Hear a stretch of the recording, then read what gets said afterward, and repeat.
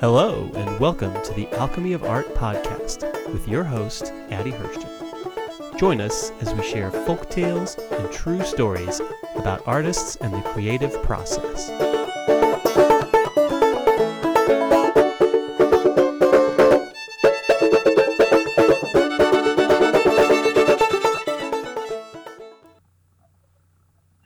Our quote of the day is from Picasso.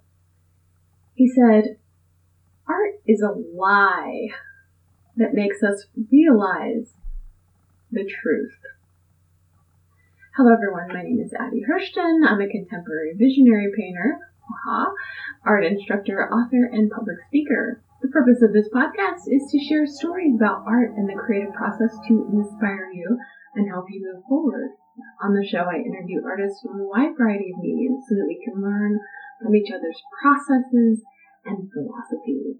Today's podcast features an interview with Teresa Vazquez, and the topic of the day is the art of dreaming. So, announcements. Oh man, I've got so much going on, guys, because I am in the process of opening up my own teaching art studio and gallery. It is a huge endeavor. You know, I've been a professional artist for a number of years. I've been a teaching artist for a number of years, but I've never had my own space to work in where I am hosting the classes on my own and can really shape them and change them into what I want them to be. And I'm so super excited. The studio, which is in Indianapolis, Indiana, where I'm located, is called Studio Alchemy, and my website for it is studioalchemy.art. Isn't that cool? You can get, instead of .com, you can get .art, so it's studioalchemy.art. And in this space, I'm going to be hosting my regular classes that are painting 101 classes, but then also some really experimental classes that I'm super psyched about. A lot of those are intuitive painting based. We use a lot of the art therapy techniques, which we've been talking about on the show lately. One of those classes that I'm going to be teaching is with Teresa Vazquez, who I'm interviewing on the show today. And the class we're going to be doing is called The Art of the Dream.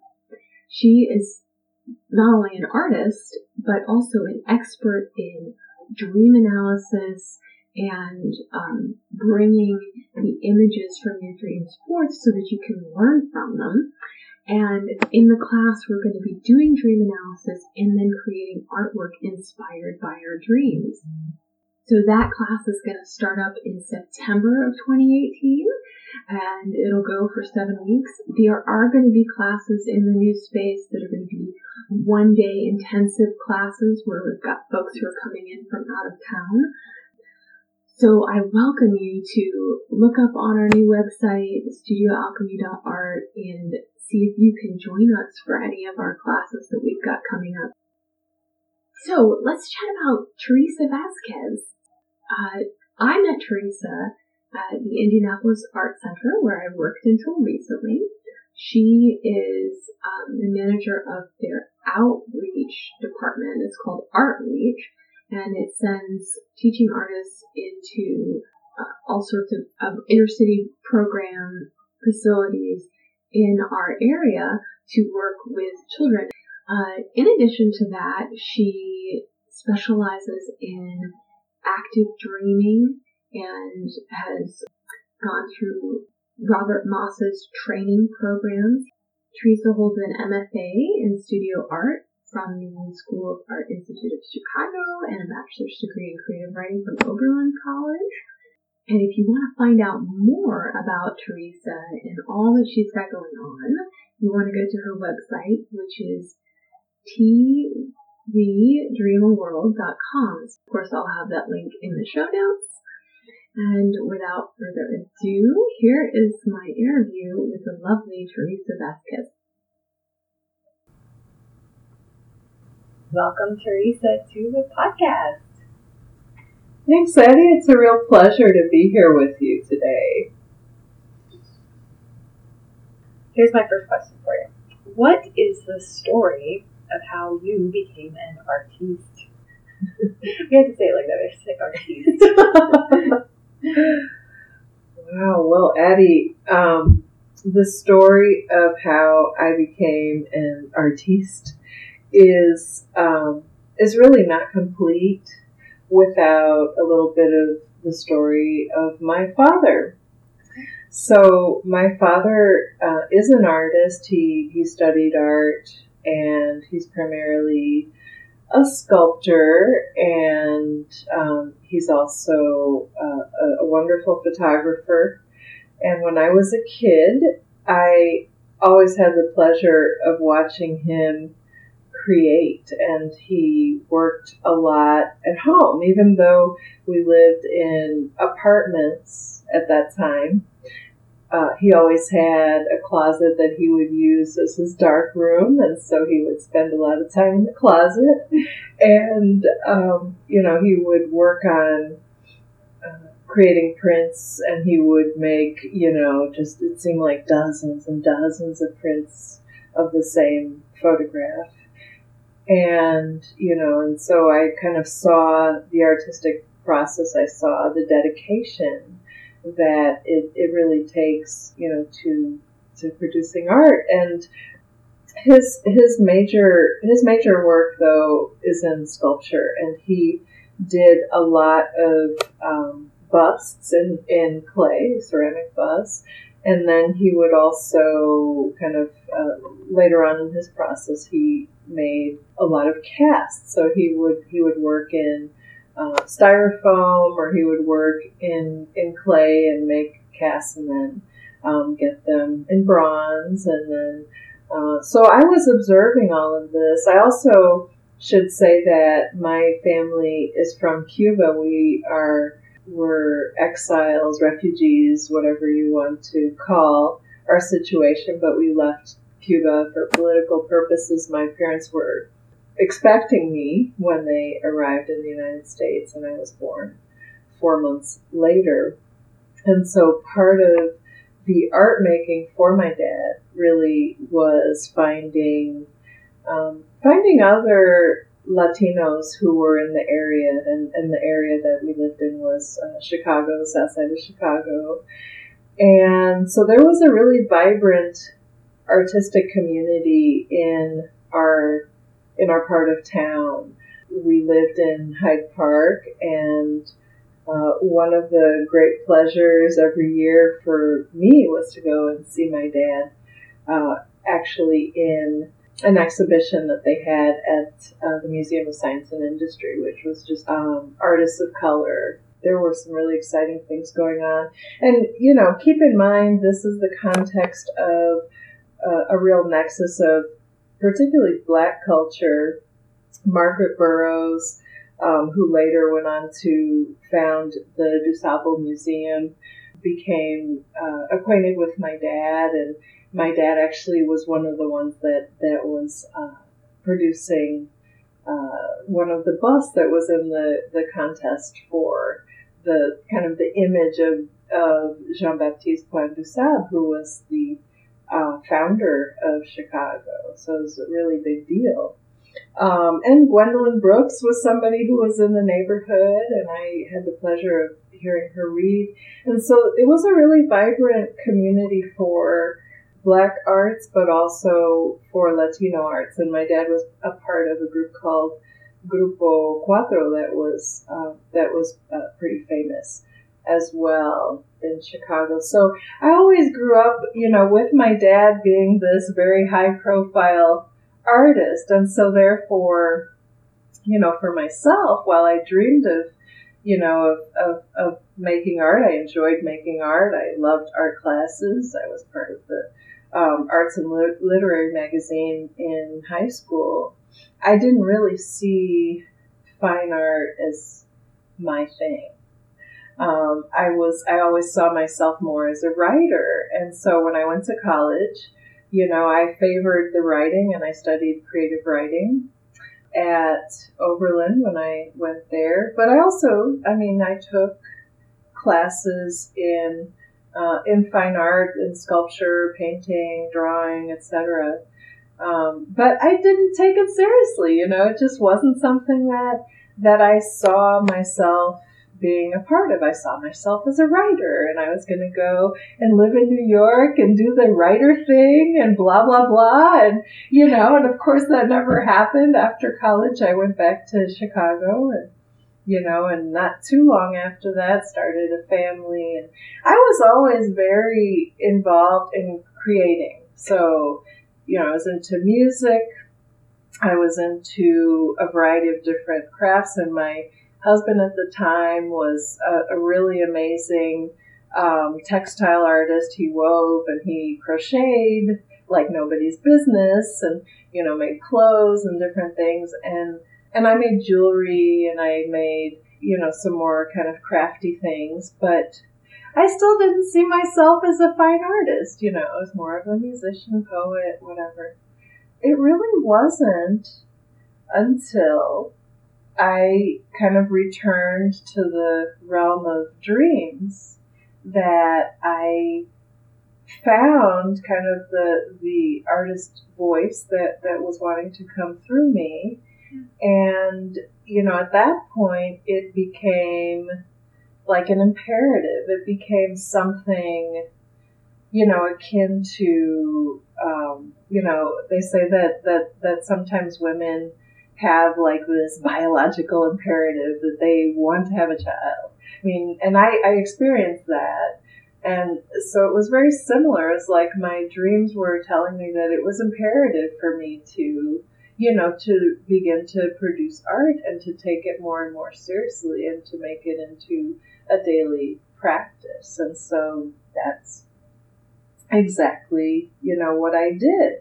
So I should mention, though, that I did go to art school. I went to the School of the Art Institute in Chicago, and I did study art. I studied art and technology, so I did a lot of sound work. I did a lot of multimedia, web design, web type of projects delivered through the web, and also electronic sculpture, sculpture using electronic elements to illuminate or actuate them.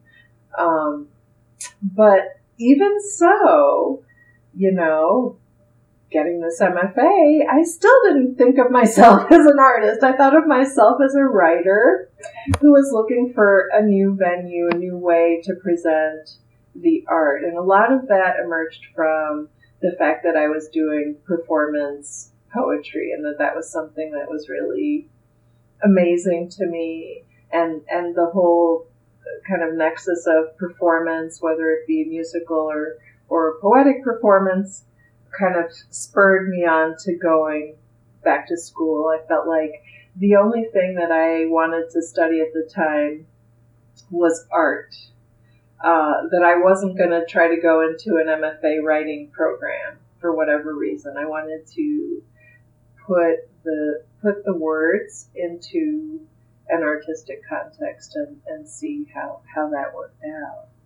So fast forward to maybe 3 years ago, I kind of, rediscovered through my dreams a lot of experiences that caused me to kind of return to black paper and glitter pens. Okay. All right. Very kind of juvenile, in many people's eyes, but to me, those were the tools that kind of brought me back into it. And from there, I went on to, painting and a variety of different liquid media, acrylic painting, collage, and different mixed media techniques. And, it's been a real journey driven by dreams, pretty much. So, curious about the writing was not drawing you in like like art wasn't drawing you in. Yeah. Okay, I didn't mean to make that corny joke. But it wasn't. It wasn't pulling you the way that visual art was. And it does seem like you could, you could have your dreams, and then you want to, reconstruct them and work with them. And you could just write it out as we do in a dream journal, and just say, this is what happened in the dream, and then we work out from there. Why do you think that it was the visual image that was so appealing? Well, I think the imagery from my dreams, the experiences from my dreams, were really visually compelling. And yes, I mean, I have kept, dream journals since I was 12 years old, and that's really wonderful and effective. And I even have like little maps and little drawings and stuff in my journals. But this was a whole nother level. I mean, so when I started working with my dreams again, and that was largely due to coming into contact with the work of Robert Moss. I was taking a class with him online, and we were doing a number of different exercises, but one of the exercises was connecting with kind of a higher being of some kind. And so the way that we do this work with the lucid dream journeys is that we use a shamanic drum, and it's a very constant beat. It's kind of a fast beat, maybe 200 to 220 beats per minute. And so that puts your mind into a theta brainwave, which is essentially that same state that you're in when you're between asleep and awake, as you're going into sleep, but also when you're coming out of sleep. And right away, when I closed my eyes, I saw this man, this African man. And it's like as if I closed my eyes and he was right in front of my face. Oh. And he says to me, I'm here because you have our cup. Oh. Yeah. Oh. And I'm like, okay, what does that mean that I have your cup? What is that? And so this kind of led me on a whole quest, and he gave me more information about himself. And then I looked up, I looked up the, the possibility of there being this cup that I might have. And, in the process of active dreaming, one of the things we do is that we look at the content of the dream, and we try to develop action plans in order to kind of address the content of the dream. And so for me, my action plan was to create a cup, and yeah, and so I at the time, and even now, I'm not terribly comfortable with ceramics. Ceramics is just not my thing. And so I went to one of those pottery painting places, and I found a design that I liked, and I glazed it, and so I actually created this cup, and this cup, sits in a very special place in my home, and it's something that I use ceremonially in order to kind of evoke that same thing that this being, was trying to convey to me. That was maybe my very first experience of making kind of a dream image very concrete. And and then it really went from there. There was a variety of different imagery that came to me. I remember I had a dream where my daughter was going to have a daughter, And I did a dream journey where I just kind of asked, well, where does this child come from? Where is this child coming from to us? And it was a really deep dream journey, and I witnessed these beings of light. There were several of them. There were about 3 or 4 of them that I could, fully visualize. And they were made of light. It was like a light that had substance to it. And that image was just so captivating, and they were so happy to see me, and they affirmed, yes, your granddaughter is coming from us, And then, I felt compelled to draw that again, like I was saying before, with black paper and glitter pens, which was like the best way that I could find to illustrate in a 2D fashion kind of what I had seen, in this dream journey. And so like that one, there's just story after story after story, and then 1 became 2, and 2 became 4, and 4 became 8, like that, and just this is what's kind of spurred a renaissance kind of in my artistic life. Awesome. So you've explained dreams and how they're connected to your artwork. But do you believe that creating artwork can be a means of connecting to our unconscious in the way that Carl Jung talked about? For those listeners who might not be aware of his work, we have the conscious mind, and then we have the unconscious mind that we are unaware of, but definitely influences the way we think and feel. And there's a lot of artwork that has been made with the intention of pulling that unconscious forth. When we have dreams, we can hopefully get a glimpse at the unconscious through dreams, and I definitely see a connection there. And the class that we're going to be creating, we've got some exercises that are going to be examining that. What are your thoughts and feelings on the unconscious? Do you even believe in it? Oh, definitely. I believe in the unconscious, and I feel that there's a personal strain of the unconscious, but that there's also a collective unconscious.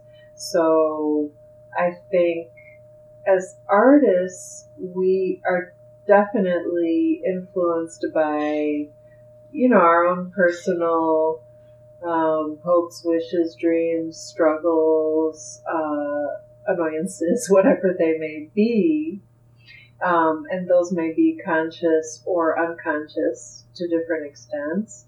But we're also, of course, in kind of the zeitgeist that we live in. So we're influenced by, pop culture of all kinds. We're influenced by political situations, religion, national identities, and all of these other things. But for both, there's this underlying kind of stream. It's kind of maybe we are aware of the tip of the iceberg, and the rest is kind of below the surface of the water. And so in accessing that content, there's a variety of ways you can do that. One is definitely through dreams. And I think one of the things that's so compelling about dream imagery is that it addresses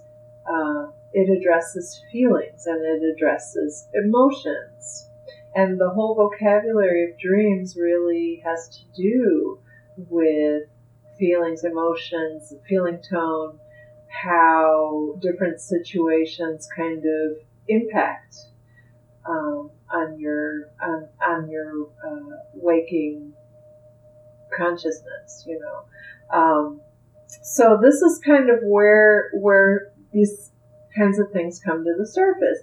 Another aspect of that is what Carl Jung termed synchronicity, which is basically situations in waking life two or more situations in waking life that seem to have no causal relationship whatsoever, but that may be along a similar theme, that may seem to be kind of speaking to you in similar ways, and in your mind they have a relationship. I mean, that's almost indelible, and so a true synchronicity ties those events, those circumstances together. Some may call them coincidence, some may call them happenstance, or whatever you call it. What Carl Jung called those things were synchronicity. And it's basically, again, where the unconscious kind of comes up to the surface so that you can see it like a mermaid or a shark underneath the water, lurking just below. So it's pretty amazing what you find. And just as visual imagery, it's very compelling. And to me, I mean, I love, nature and flowers and, people's faces and all of these things. But as far as what I want to create art about, it's usually about those dreams, either the circumstances of the dreams, the landscapes, the characters of the dreams, or, and I think for abstraction, this is really key, trying to portray those feeling tones or bring those feeling tones to the viewer, because it really is, again, all about feeling. My next question for you. We are both fans of Robert Moss's dream work methods, and one of the things I really like about his ways of dream analysis and the lightning dreamer method is that he encourages the dreamer to determine what the symbols within a dream mean for themselves. So, for example, if I have a dream where I'm going to the top of the mountain and I can't get to the top of the mountain, then I should come up for myself what this means, how it can be applied to my life, and then I can take those lessons and bring them to the conscious level and take some action. And of course, then there are, on the other hand, a lot of people love the dream dictionaries, right? With all of those symbols, and I certainly have enjoyed looking at those on occasion, and sometimes it's, the mountain, they say the mountain means, the summit of your goals, or whatever the dream dictionary might say about those symbols, and we could maybe even call them archetypal symbols. Because the idea is that they are symbols that are universal, and so no matter who's dreaming it means the same thing. I'm using air quotes. But I'm kind of on the fence in that I think there are archetypal symbols that are usually true, but then sometimes we have to take the symbol and really apply it to our own life and what's going on, and be open to interpretation, and not just take what's in the dream dictionary and say, oh yeah, that's it, and really push ourselves to go further. Your thoughts on archetypal symbols and dream dictionaries? That's a great question. I am not a fan of dream dictionaries. However, dream dictionaries, as well as dictionaries of symbols, any amount of online guides of, what does this animal represent, or what is, the number 4, or whatever it might be, I see those as clues. And again, going back to the whole idea of there being a personal stream of the unconscious and a collective stream of the unconscious, this really addresses kind of those universal or archetypal symbols, really more so address the collective, right? Each of us has had any number of experiences in waking life and or dreams that cause certain symbols to be very personal to us. And not only that, but the circumstances in which those symbols emerge are very specific. And for whatever the dream weaver is able to do, meaning the one that bestows dreams on us, you can call it God, you can call it the dream weaver, you can call it whatever you want, our own mind, that has this uncanny ability to weave together these narratives and these scenes and these images in just the perfect way so that it becomes a story that is custom made for you. And in so doing, then those narratives are very personal, the meanings are very personal. But it's very helpful to have other trusted individuals with whom you can share your dreams and the symbols that are seen as archetypal or symbols that may have specific meanings, such as the ones that you might see in, dream dictionaries or what have you, but that can help you unpack and maybe share what some of those images may mean in a personal fashion for you, the dreamer, to take or leave or evaluate, so that you can better understand the meanings of your dreams. Sometimes, of course, because it's unconscious material, we have a certain resistance to there being certain meanings. And if we have a room full of trusted dreamers that we're sharing the dream with, and if each one is pointing to similar constellations of meanings, then we're able to take that information, particularly if the other dreamers make it clear that it's a projection, that what they're sharing is what they would see if it were their dream.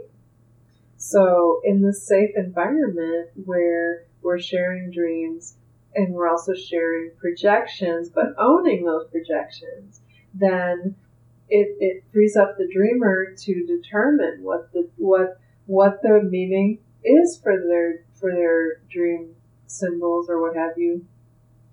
And one of the phrases that Robert Moss uses, and also Jeremy Taylor, another kind of dream pioneer, is that when you find the true meaning of certain imagery in your dreams, you have truth bumps. You kind of have like that chill that goes through you, or you have that aha, of, oh my gosh, this is what it means.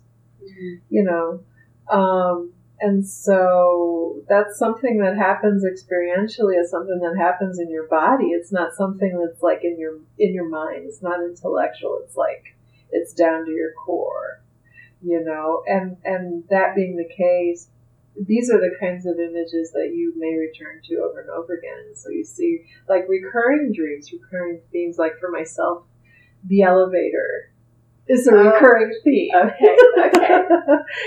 But the elevator has a different meaning each time it appears. Sometimes the elevator goes up right to the top and just goes right through the ceiling.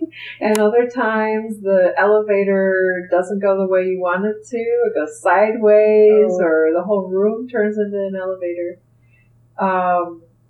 But each time it's kind of a trope of my dreams, and other people share that imagery as well. But each time it appears, it has a different meaning within the context of the dream. Awesome. So maybe you can, for the benefit of our listeners who aren't familiar with Robert Moss's dream work method, briefly describe how it works, and we could even give them an example. And I've got a dream from my dream journal where we could talk through the method. And this is a dream that I did create a painting from. Mm-hmm. And so it's a good example of tying in the dreams with the artwork. Describe the method for us, expert. Okay. do. So one of the core practices of active dreaming is what's called lightning dream work. And lightning dream work is just a fast and fun way to share dreams with people in such a way that you're not oversharing, it's not TMI, you have control over how much you share, but that you're also getting the perspectives of a whole group of people. So we can demonstrate lightning dream work, and I think your dream is perfect because, like you said, you've actually created a painting from this dream. So the first step of lightning dream work is for you to narrate your dream in the present tense, and you can start with the title for that dream. So why don't you go ahead and tell us the account of your dream? Well, I'm so prepared with my homework because we talked about this dream in the dream circle months ago. So the title I gave this dream was Fake Scene in Scotland. And this is my account from my journal. I'm going to try to make it present tense. Okay, here we go. I am traveling to Scotland. Home of my ancestors, by the way. Someone was with me, probably Sean, and we went to a skating rink. Oh, I already did it. We are in a skating rink. So, when I write it down, I usually do past tense. Past tense, sure. Alrighty. I am meeting people. I understand them all perfectly clearly. And then there are models. And these models are skiing down a long runway. Then we go on a walk to the right. I see a farmer. And I walk through his barn. He is playing music on a stereo, but he has abandoned his work that's on a work table, and I see him at the house. I continue through, and I see a beautiful vista of majestic mountains and a river flowing through it. And I get out my camera, and I'm all ready to take a picture of it, but then I notice that there's a glare on the camera. And then I realize that the mountain scene isn't a real mountain scene. I'm not seeing a real scene in front of me. I am seeing a projection that's on a TV screen. It wasn't real, and I am tricked. I'm mad about it, but I continue walking. Wow. And that is it. So that's great. So that's the first step of the lightning dream work process, and you may wonder why you ought to say it in kind of the present tense. It actually brings the dream to a more vivid place in your mind when you are reciting it in the present tense. So, okay, very good. So that's the first item. The next item is I'm going to ask you some follow-up questions that will kind of help put your dream into context.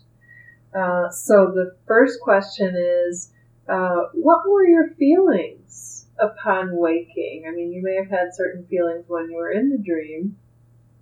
What were your feelings after you woke up about the dream?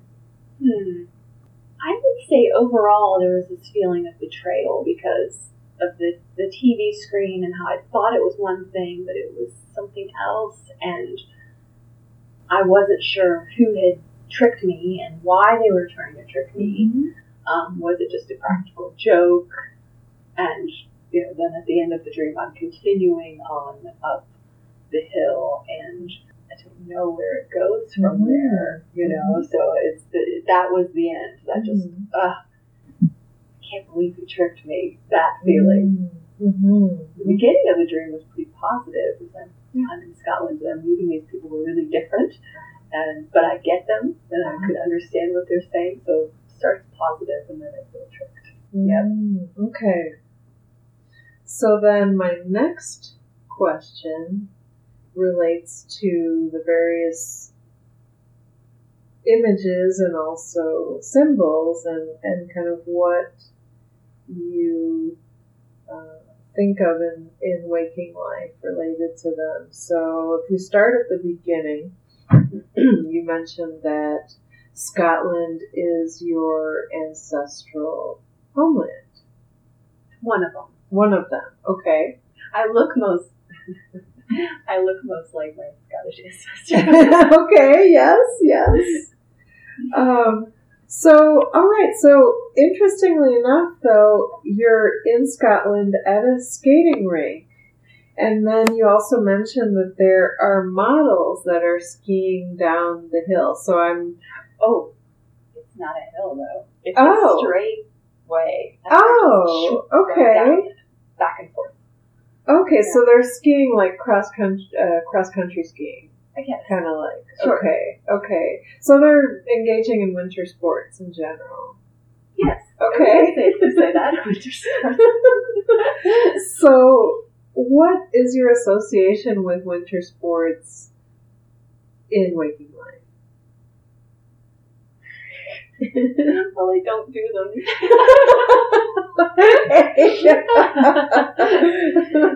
I mean, winter is not my favorite season. Okay. And I'm not a very sportive sort of a person. Okay. And certainly not competitive in the skiing where they're going back and forth. There was some sort of a competition going on there, and everybody's watching. Okay. I would never participate in anything like that. Okay. Okay. But maybe you'd be a spectator. Maybe. Okay. Yeah. Okay. All right. So then your dream goes to another episode. So you walk to the right. You make that clear. And I'm motioning with my left hand because I'm really bad at left and right. So with your right, you're going to where there's a farmer, and you were actually walking through his barn, and he's abandoned his work. What kind of associations do you have with the barn and the farmer? Perhaps I'm reminded of my grandfather, who was a very, very hardworking person, and he was raised on a farm in Kentucky, and he did not have a barn when I knew him, but, certainly I would associate barns with him more than anybody else. Mm-hmm. And just in general, the work table, there's something here about working and producing something, but then maybe stepping away from it for a little break. When the farmer was over at his house, he was goofing off.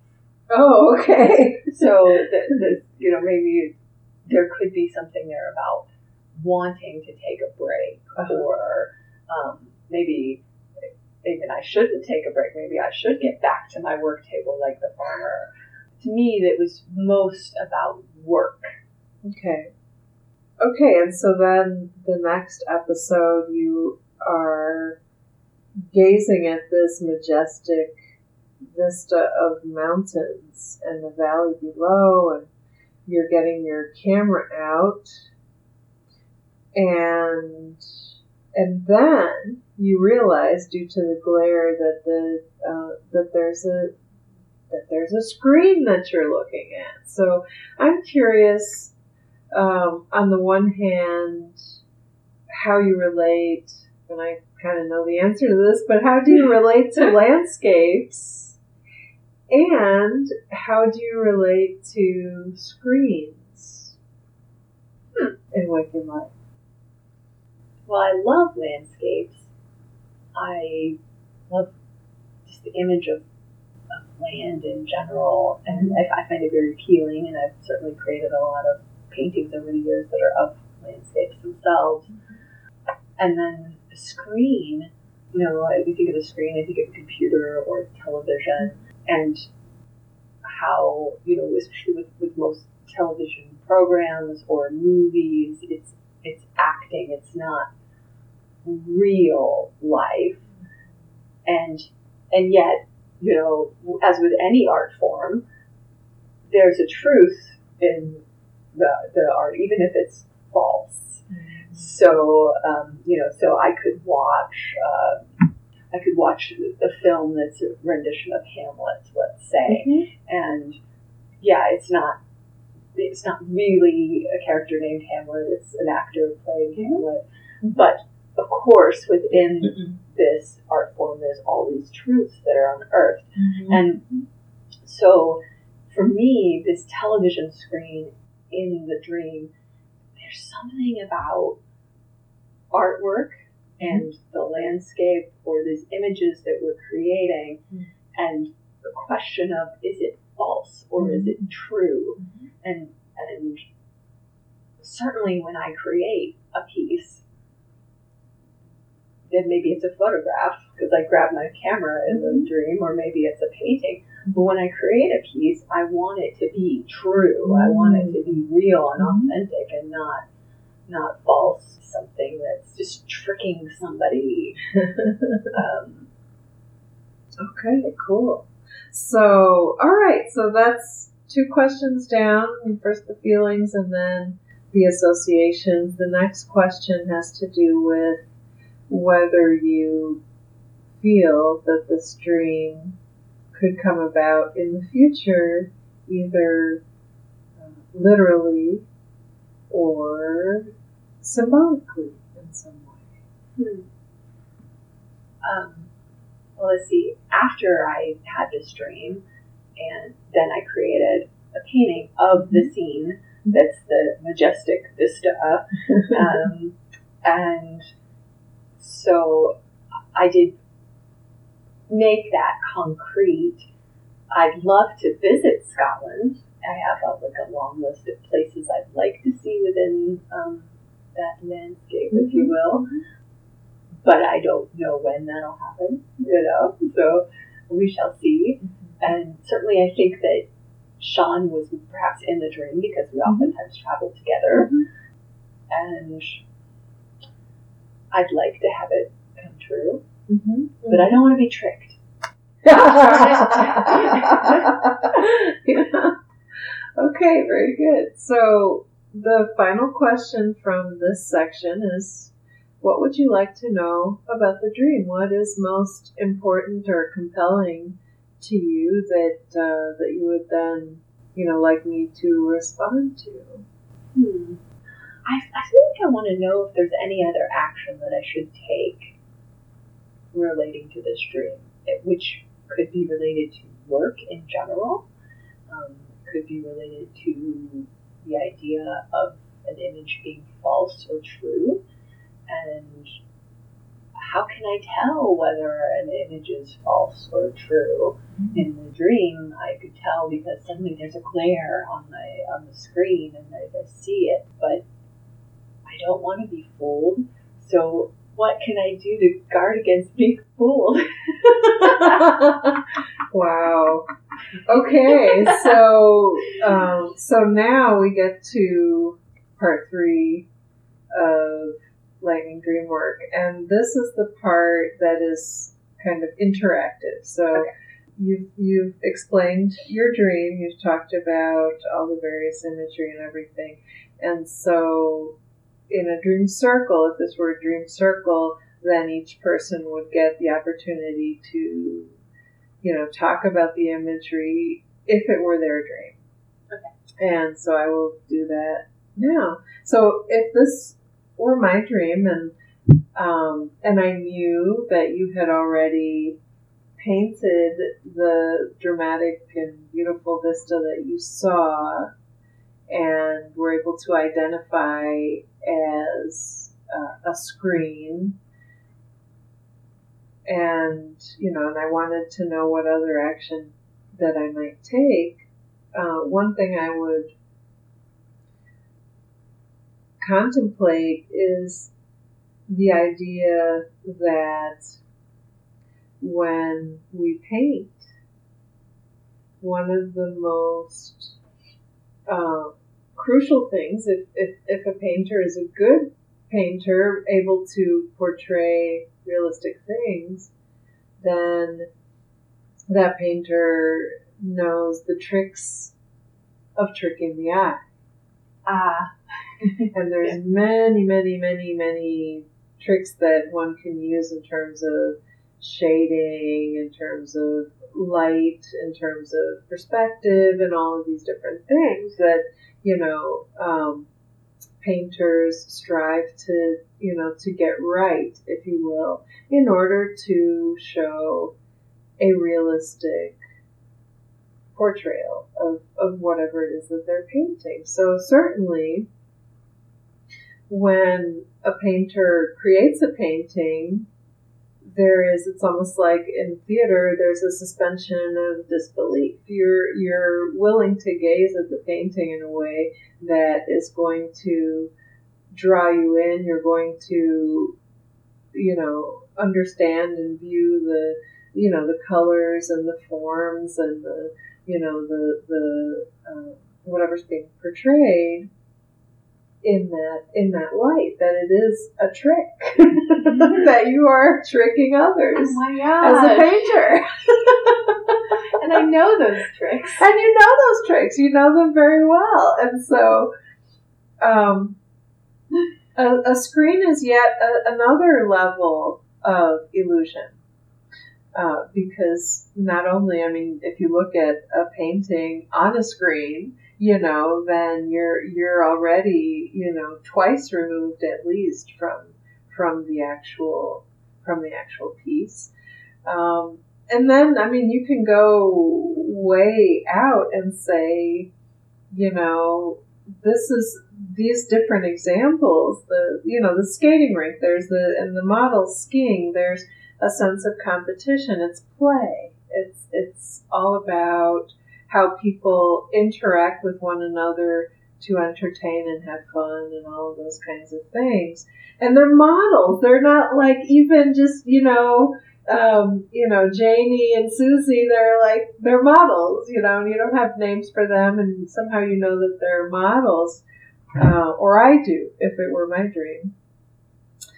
And then there's the hardworking man who has put aside his work and is goofing off. So that's another kind of play. That there's the serious work, but then there's also play, and it makes me think of all work and no play.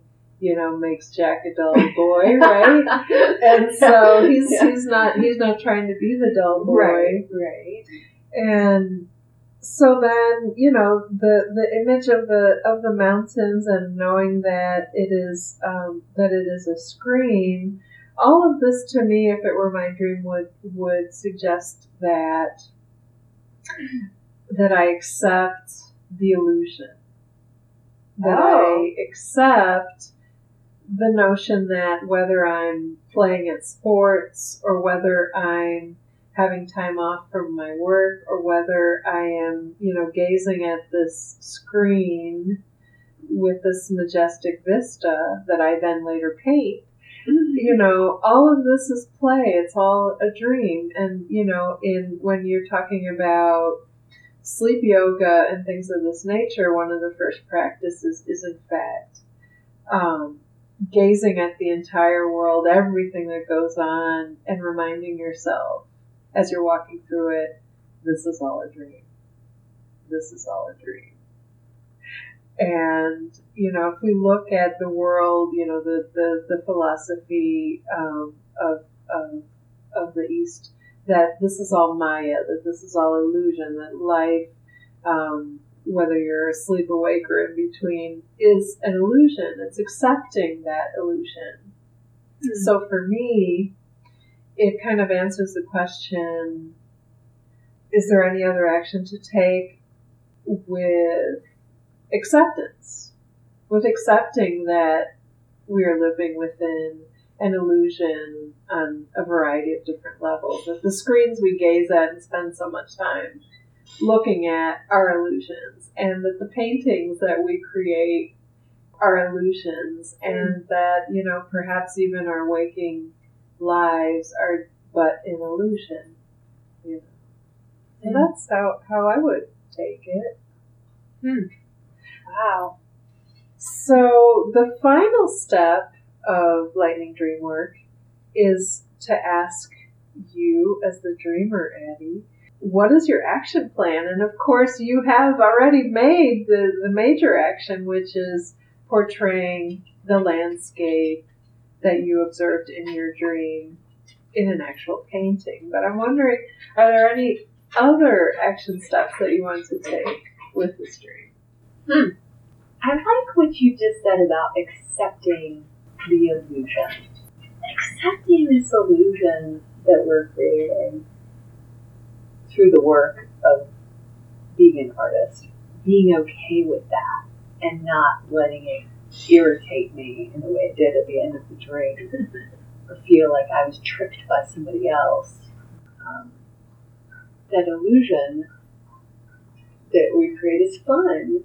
I like that. So I'm thinking, okay, my action plan might just be to lighten up, but that's what I tell myself all the time. I don't know. Just lighten up. And certainly something that I think about a lot is, when do I pull in a very thoughtful image into a painting where I'm really realistically rendering it and taking the time to do that? And when do I not? When do I just have at it and just be creating fun color forms in a very intuitive painting sort of a way? Mm-hmm. When do we let those images emerge? When do we not? How worth it is it to render things realistically? And it's something I think about a lot. Mm-hmm. And if I go back to its play, well, it doesn't matter too much. I can just go with the flow of. Okay, so that was great. That was great. I mean, it's always enlightening. Even though we did this same dream before, gotten something different out of it this time than the last. Yeah. I think it's worth going through that process because it can open your eyes to what the dream was really about. I've certainly had aha moments during the dream circle, and other people have as well. And just bringing it back to the class that we're going to do this fall, you're going to teach everybody how to do that method, and we're going to work on it together. And it's awesome. Yeah, it's really awesome. Any other final thoughts on that before I go on to my next question? Yeah, well, just briefly, it is interesting that kind of the second time around, different things came out. Mm-hmm. And part of that, I think, was that you read the entire account from your journal, which I don't believe you had done. And there were certain aspects that were different, I think, particularly about the very beginning. But just as, one dream, 2 takes with, 2 people, when you add, 6 or 8 people around the circle and you share these dreams, then you get just that many more perspectives, and that helps you then figure out, well, what is this dream really trying to tell me? How are the many ways that I can look at it? But also, it gives you greater insight, greater impact, and so it is very situational. It can be very situational, and I think with this class that we are going to be doing, the Art of the Dream, it's going to give us the opportunity not just to produce artworks that are inspired by dreams, by the imagery, by the feelings, by the characters, etc., but it's also going to give us a chance to dream in community and share those dreams throughout the period of the class. We will have mechanisms through social media that we can share those dreams like every morning and be processing them all along. So it's not just the class itself, it's the community of dreamers that we will build. Exciting. Alrighty. Last couple questions. What would you say to your younger artist self?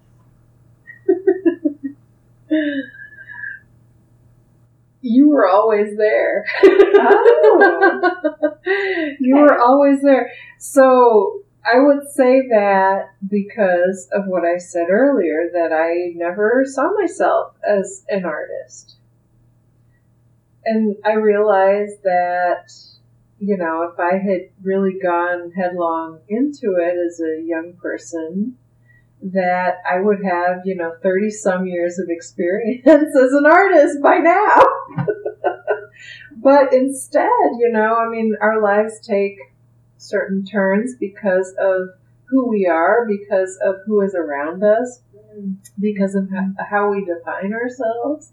And I wasn't so worried about the definition part, but the definition part ended up being what kind of kept me away from making art, of having a real practice the way that I have it now. And, so that's one of those things. I'm a late bloomer in this regard, and I'm okay with that. But if I had it to do over again, I would have taken on that practice a lot earlier. I do see a day when the two will really merge fully, the art and the writing. And, that's an exciting prospect. Interesting. I'm intrigued by what you just said about the definitions and how the definition of were you an artist or not made you hesitate to really dive deep into and started to create. And then I think too, it can do the opposite. Sometimes we decide I am an artist, or I'm a piano player, let's say, and then maybe we need to move on to another art form or another hobby or another something, but then we're so stuck in that, but I am this, that it's hard to transition. And for myself, the example of the piano, I played the piano when I was a kid, and then put it down. Well, it's not like you put down a piano. You put the top down. You put the top down and step away. And then when I was in my 20s, I played the violin a lot and was in bands and stuff. But when I picked up the violin, it was just kind of on a whim, and it wasn't. But I ended up feeling like that was my instrument, and I look back and I think, why did I even waste the time on the piano? I mean, I learned a lot from it, but it's like you got to be open to transitioning to a different medium, because it might be better, or not. But I do think sometimes like that definition can be restrictive. Yeah. Well, something I'd like to say, to follow up with that is that, I really appreciate beginning students for that reason, is that they have that openness, they have that beginner's mind, that they can have the freedom to do it however they do it, and to really learn and to be receptive. And I think that however we define ourselves in life, those things tend to kind of crystallize, and we often don't give ourselves permission, like you were saying, to be, all of who and what we might be. And so much of it is situational. So much of it has to do with, like, for myself, I really believe that a lot of it had and still has to do with the fact that, my father is like this amazing. I mean, like, he's the real artist. I'm just, I'm a small artist, and he's like an artist with a capital A. But, and I'm not deprecating myself in saying that. He is a very accomplished artist, and I'm very proud of him and very happy that he is, But because of him being, who and what he is, defining himself that way, I never kind of gave myself permission until I started seeing that people were encouraging me. Oh, I really like what you did. Oh, wow, that one's really cool. And, and seeing that I too had the ability to connect with people viewing my work, and it kind of, was part of what changed my perspective, in tandem with the dreams. So the fact of being able to, through dreams, access these experiences that in waking life we can't access, has allowed me to get these images, these situations to kind of land in some kind of a tangible form. And I think for any dreamer who is wanting to produce art from dreams, that's really the key, is being able to bring into waking life these, exceptional, marvelous, fantastic situations that we experience. And not to deny the world of, wakefulness, its beauty, or its magic, its passion, all of the joys that we have in our waking lives. But to bring these images, these characters, these situations forward is really transformational, and it'll keep me,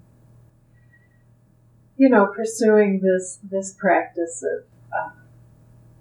of trying to bring my dreams about into waking life.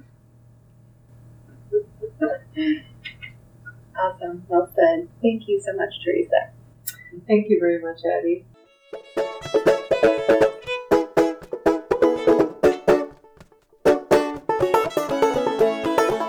You have been listening to the Alchemy of Art podcast. To find out more about Addie Hurston and her work, go to azhirfineart.com. That's azhirfineart.com.